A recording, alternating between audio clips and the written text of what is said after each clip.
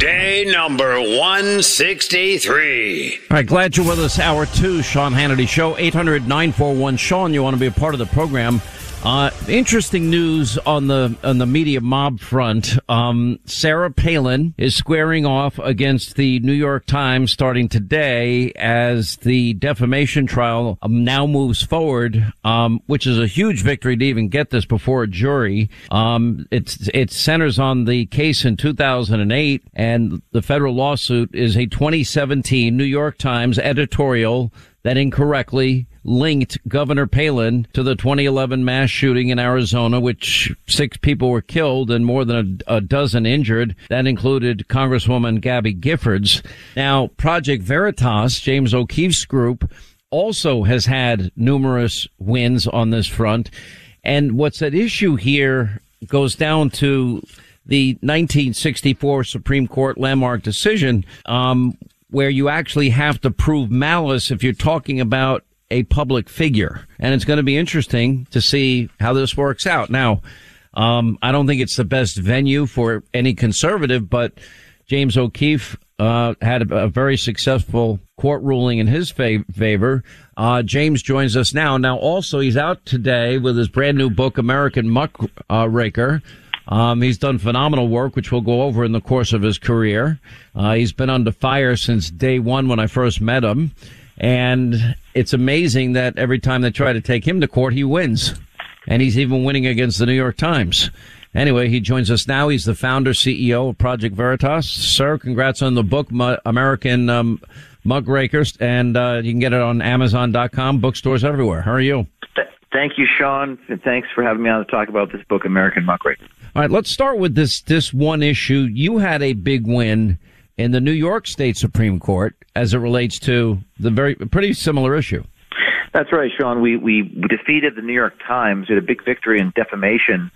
You cited the New York Times versus Sullivan case. The New York Times had defamed me in September of 2020 when they called the videos that we did during the election showing a Minneapolis man ballot harvesting. He had more than 3 ballots in his possession, which was a state crime. The New York Times called the videos deceptive. We sued them for defamation. We get past this huge hurdle, motion to dismiss, and the judge in New York, Judge Charles Wood of the Supreme Court of the state of New York, said it was the New York Times that engaged in deception and disinformation, Sean. In the court documents, in court, the New York Times admitted in court they got the facts wrong in that article, but now still refusing to correct the article. And then on Christmas Eve, the New York Times was chastised by the judge. The judge said you have to sequester these legal memos from James O'Keefe that you're publishing after the FBI raided my home. So we live in a world where, the press, the FBI, the New York Times are all working together to try to shut down real journalism, but there is some justice once in a while, and we've won that huge victory against the New York Times. It's going to get interesting to watch this case. It'll impact you and maybe others like me, because it gets frustrating.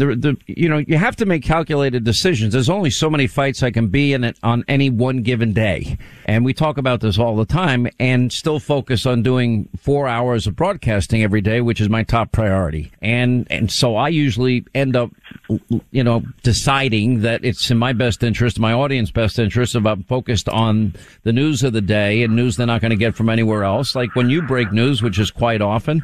I mean, you've taken on Facebook, you've taken on Google, you've taken on pretty much everybody in the media mob, fake news, CNN, the New York Times. The list gets longer and longer. You exposed, for example, Amy Rohrbacher. She had all this information for 3 years on Jeffrey Epstein, and ABC wouldn't let her run with what turned out to be a true story. This is what you do well. Journalism is printing what the powerful people don't want printed. Everything else is just public relations. And we live in a world where, like I said, just Tom Fitton at Judicial Watch just unearthed a few days ago that the New York Times, that not only were the New York Times talking to the FBI, but Pfizer Pharmaceutical is talking to the FBI about us. That's the world that we live in. And it's a dystopian world. People are clearly afraid to live in such a world, and they're usually afraid to do anything about it. You mentioned the New York Times. I mean, who is going to hold them to accountable? They think they're above the law, Sean. They attacked viciously and personally this judge. in New York. So, and by the way, they're the ones in court who admitted they got the facts wrong, and they haven't corrected the article. What is that if not disinformation and deception? So I think increasingly we live in a world where people understand the media is biased, crooked, they lie, sometimes intentionally. The Supreme Court has established that that's not protected speech under the First Amendment, but no one can do anything about it. This book, American Muckraker, tells the stories of whistleblowers who have done something about it, and the trials they've faced, the suffering they've faced, but the resilience they've had and the courage that is contagious to get other people to come forward. Really amazing stories, and truth is sometimes stranger than fiction. We've been a part of, and you have been willing to share many of the videos that you've uncovered. What's fascinating is how often you come under fire for what you're doing, which is you're a member of the press. You're doing your version of journalism, which is investigative, undercover journalism. You know, there's a whole series of shows, To Catch a Predator by Dateline by NBC. If you go back and look at the old 60 Minutes days, they were constantly doing undercover, investigative, hidden camera reports like you do. It wasn't criticized then, but you do take the heat for this. Why do you think there's such a distinction? Well, it's a lot of reasons. It's gotten much worse in the last decade or two. As again, if you turn on the TV, what people tend to do is they speak on behalf of the government. They get these leaks that are given to them, these anonymous sources. They're parroting information from inside these agencies rather than being skeptical of it. A lot of it's also economics. They take information from sources that are presumed credible. They don't want to go out on a limb. They don't want to challenge what they are told. So we have to do that. We have to question people in power. It's not always easy, but we've never lost a lawsuit, Sean. We have not lost one single lawsuit, and it's important to not compromise on your principles. It's important to not surrender, to not give them an inch. We don't. And I think that journalism it can, in fact, succeed, but it's going to be up to us, the citizens. It's going to be up to we, the people. We have to do the job. We cannot depend upon them to do it. I think you've done some of your best work on exposing the agenda of and the power of new social media outlets and 24-hour news channels. For example, Facebook, political censorship, and getting comments undercover when people have no idea they're being recorded. The same with Google and their documents leaked by a whistleblower showing Google wanted to change their algorithm to influence how people think. And, you know, you had a whole series of tapes that were released about CNN on multiple occasions, if my memory serves me right. And this is a power that they have, and yet they claim that they're unbiased, that they're objective, that they're fair, and they're anything but. Well, they're not unbiased. I talk about in this book, American Muckraker, that the challenge in journalism, there's a tension between access and autonomy, that journalists sort of have to bite the hand that feeds them. And they don't want to do that because they've gotten too cozy with those in power. I also talk about this idea of deception. People attack me for using undercover techniques and hidden camera techniques. But the reality is, if your objective is to tell the truth to the audience, the truth is paramount. We've got to broadcast to millions to people the truth. And oftentimes you do have to present yourself as something other than a journalist. Let's talk about privacy in this book. Where are those lines drawn? Is everything we do recorded? Well, as long as the person knows they're being spoken to, and as long as that person is with you during the recording, we believe that that's a constitutional right, just like writing down what they say and relaying it. And for you to be able to do your work, you have to have an army of attorneys, correct? We have many attorneys, and some of them in-house, many of them outside counsel. I've been sued for breach of fiduciary duty, Sean, when I did that story on Bob Kramer. Remember that one during the 2016 election? And they sued us for it's laughable. It was so laughable. In one of these lawsuits, I was sued for defamation for quoting someone accurately. They thought I would fold and settle. It went to a jury verdict, and the federal judge in that case in North Carolina saying to the individuals associated with the Hillary Clinton campaign who had sued me, he said, if you guys sued the late Mike Wallace of 60 Minutes for what you're suing James O'Keefe for, everyone in this courtroom would laugh. That's a direct quote from a federal judge. I had to go all the way to a jury verdict to win. So I learned in my life that if you're telling the truth and you're doing nothing wrong and you don't keep secrets from people, you're going to be vindicated in this life. Of course, federal agents raiding my apartment a couple months ago, I don't know why that happened. It was a violation of my rights, but it's not going to... Did you ever get... I meant to ask you, did you ever get an explanation on that? I mean, no, they still have my 2 phones. I haven't been charged with a crime. The federal judge in New York assigned what's called a special master over the FBI, and the federal judge... A special master, for people that don't know, is they will sort through the materials and find out anything that they believe is relevant to what they were looking for. After I appeared on your TV program, the ACLU came to my defense. The Reporters Committee came to my defense. As long as I've known you, how come nobody comes to my defense ever? I mean, by the way, I'm dealing with the same issues every day. I just don't talk a lot about it because they put me in handcuffs, Sean. Because they raided my federal agents. I haven't had that happen yet, but don't hold my breath. But but they never even told you what it is. What was the warrant specifically for?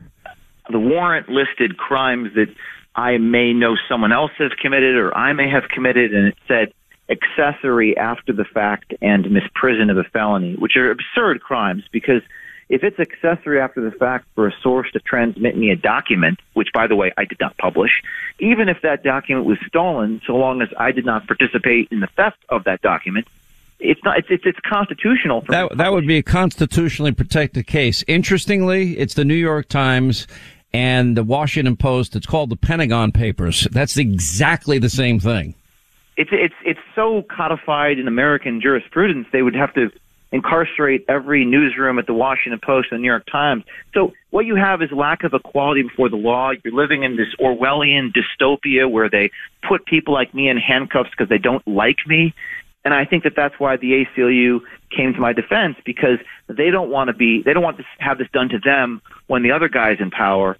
Well, guess what? It hasn't deterred us, Sean. I mean, the source came to us inside the Department of Defense, gave us documents about gain-of-function research last week. So we're emboldened by this. We are about speaking truth to power. And there's a lot of brave people inside these institutions that have to follow their conscience, even if it means making a sacrifice or giving up their pension. We don't have a choice, because the only way we're going to get the information is from brave people. That's what I write about in this book, American Muckraker.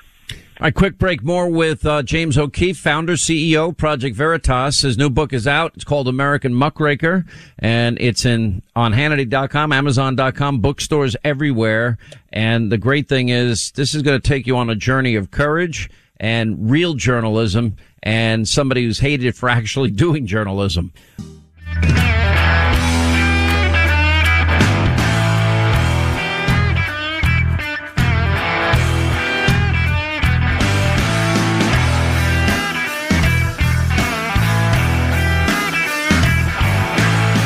Continue with James O'Keefe. His book is out today. It's called American Muckraker. He's the CEO, founder of Project Veritas. It's in bookstores everywhere, Amazon.com, Hannity.com. You have kind of built an army of people embedded inside of these big organizations. And by the way, it's happened to Fox too. And they bring you information. You present it. It's all legally obtained. And as you point out, there's enough legal precedence on the legality of what it is that you're doing. But it seems like it doesn't matter. The New York Times gets treated one way, and the media mob gets treated one way, and you get treated a different way. But people are waking up. You know, if you turn on the CNN and you read those lower third subtitles and chyrons, you might believe for a minute that, well, they have all this power. But I write about in this book, American Muckraker, this chapter at the end, I say, yeah, they do have tremendous power. And sometimes we feel like we're nothing.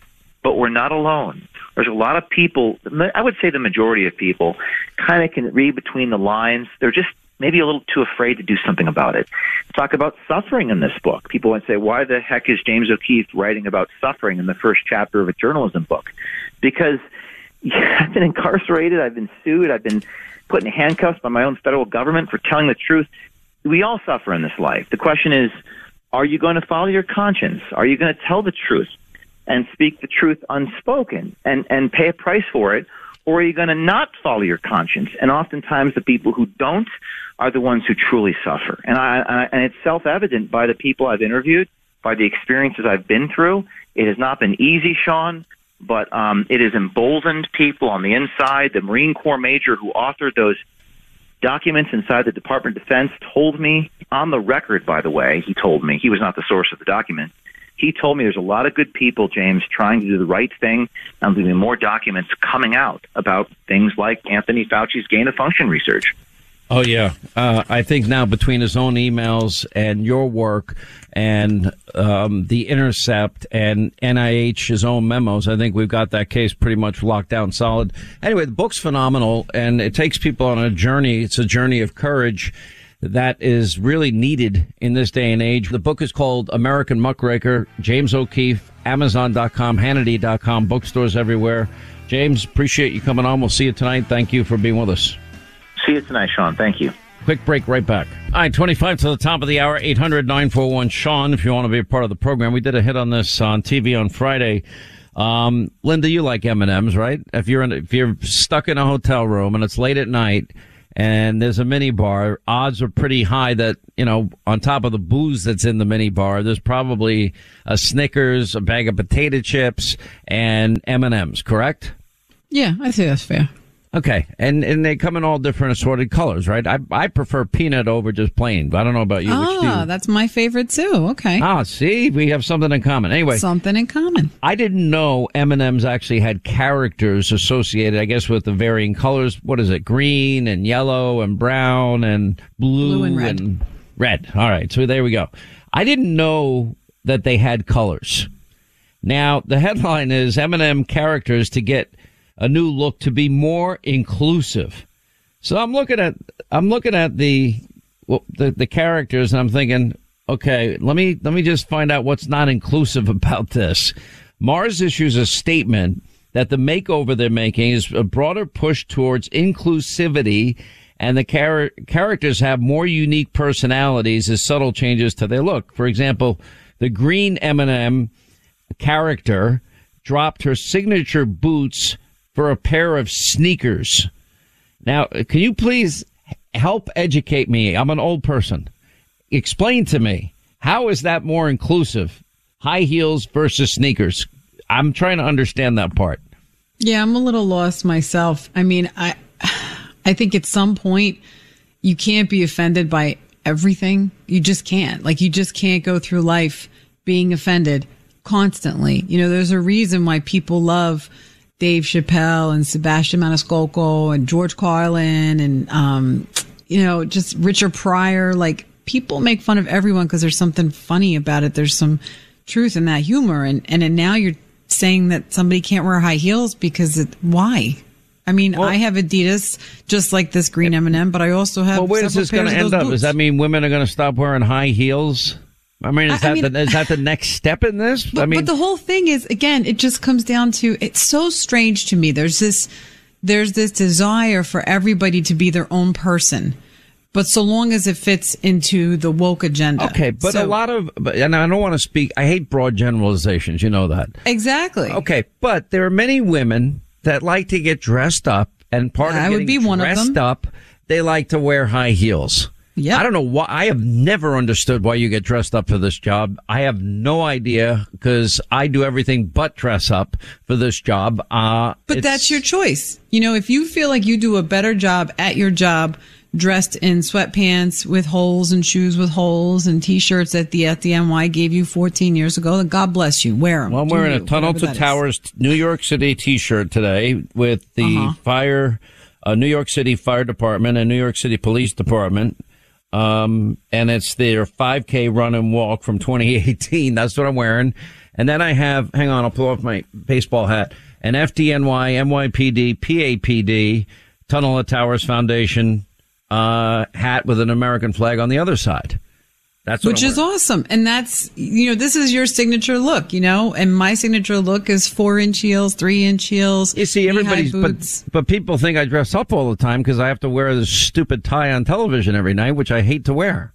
But that's not the point. The point is that you should be able to wear whatever you want to wear. And for whatever reason, Mars didn't have anything better to do than take away, the green Listen, M&M's I prefer boots. the sneakers over the high heels, so I think the character got a break, in my opinion. Nothing looks comfortable about high heels to me.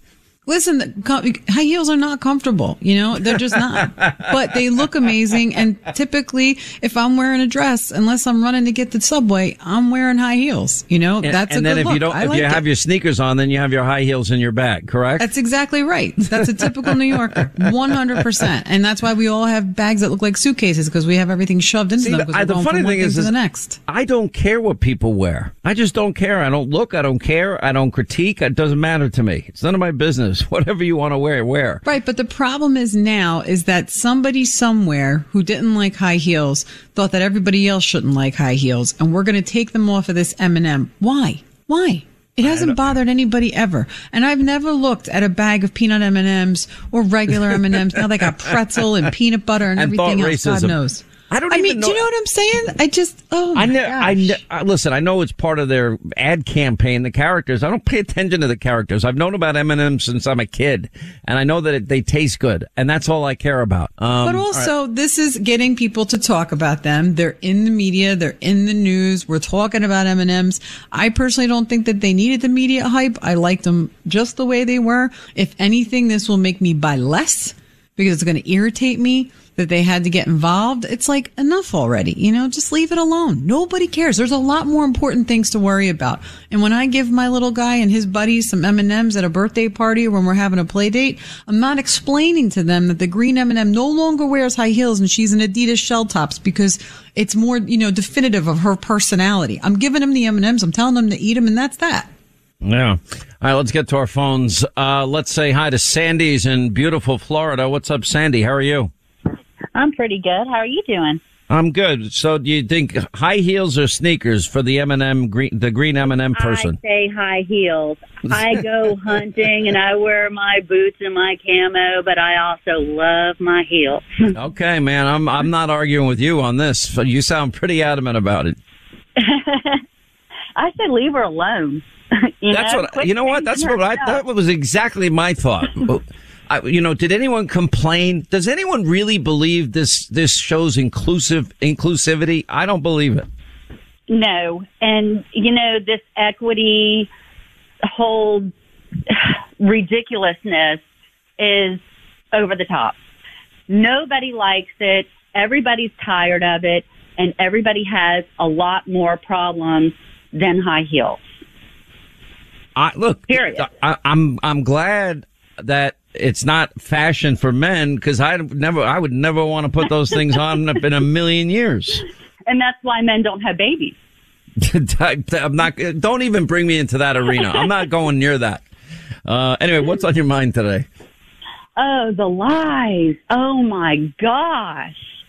Let me tell you, when you have to have an interpreter speak for you as the President of the United States and say that you are going to explain what he really meant, why do we have a president? I will tell you. He has not told the truth. Nobody can follow it because it's not based on truth. If you tell the truth, it's easy to follow. Then there's facts behind it. There's a basis. There is no basis when there's lies. These lies are compounding. It's not just affecting the media and people's day, getting aggravated, but it's actually affecting us financially and our safety throughout the world. We have Americans that are there in Ukraine. What's going to happen to the Americans that don't evacuate? Is it going to be the same thing as Afghanistan because of his lies? Because of his faux pas? Listen, I'm telling you right now, has to? If you know someone in Ukraine, tell them to get out. Get out. Get out now. By the way, Taiwan, same thing. I tell them to get out. And maybe probably even Hong Kong, as their crackdown is getting worse every day. But that's a different issue for a different day. You just don't know. But Europe, completely. Look, I don't think Joe Biden is running the show. And it's funny because I don't think anyone would consider Reince Priebus or former Senator Scott Brown flamethrowers, and I asked them both, do they think that Joe Biden is making the call at the White House? Neither one believes that. Bill Maher, I think it was it Bill Maher this weekend said something to the effect that he should be a ceremonial president only and stay away from the public. I mean, that speaks volumes about how right we were and how ahead of the curve we were. And even, now we've got Chuck Todd and everybody else says, Joe's not looking so good. Our new NBC News poll suggests Mr. Biden does need a reset because he's lost his identity a bit. He's no longer seen as competent and effective. He's no longer seen as a good commander-in-chief, or perhaps most damaging, as easygoing and likable. In fact, just 5% of adults say Mr. Biden has performed better than expected as president. One of the many lowests, firsts, and fewest in our poll. And as we kick off our Meet the Midterms coverage heading into November, the NBC News political unit developed what we're calling a midterm meter. It's based on previous election cycles. It's basically 3 poll numbers you need to know best. I'm going to start with perhaps the most important number to understand the direction of the midterms. It's job approval here. The president's job approval rating sitting at 43%. If you look at history shows that kind of presidential approval rating leads to a shellacking for the party in power. 70 some odd percent, a majority of Americans think he's incompetent. Well, he is incompetent. Well, he is. Well, and he does tell lies, and he won't allow anybody to know who visits him at his home. Mm-hmm. And who is it? George Soros? Who are these people that we're not allowed to know about? Well, they have no problem releasing, information about me that I send privately. So, I mean, I guess at this point I'm used to it. I shouldn't be concerned about privacy, right? I thought, just like I believe in freedom and medical privacy and doctor-patient confidentiality, all these things, tie together.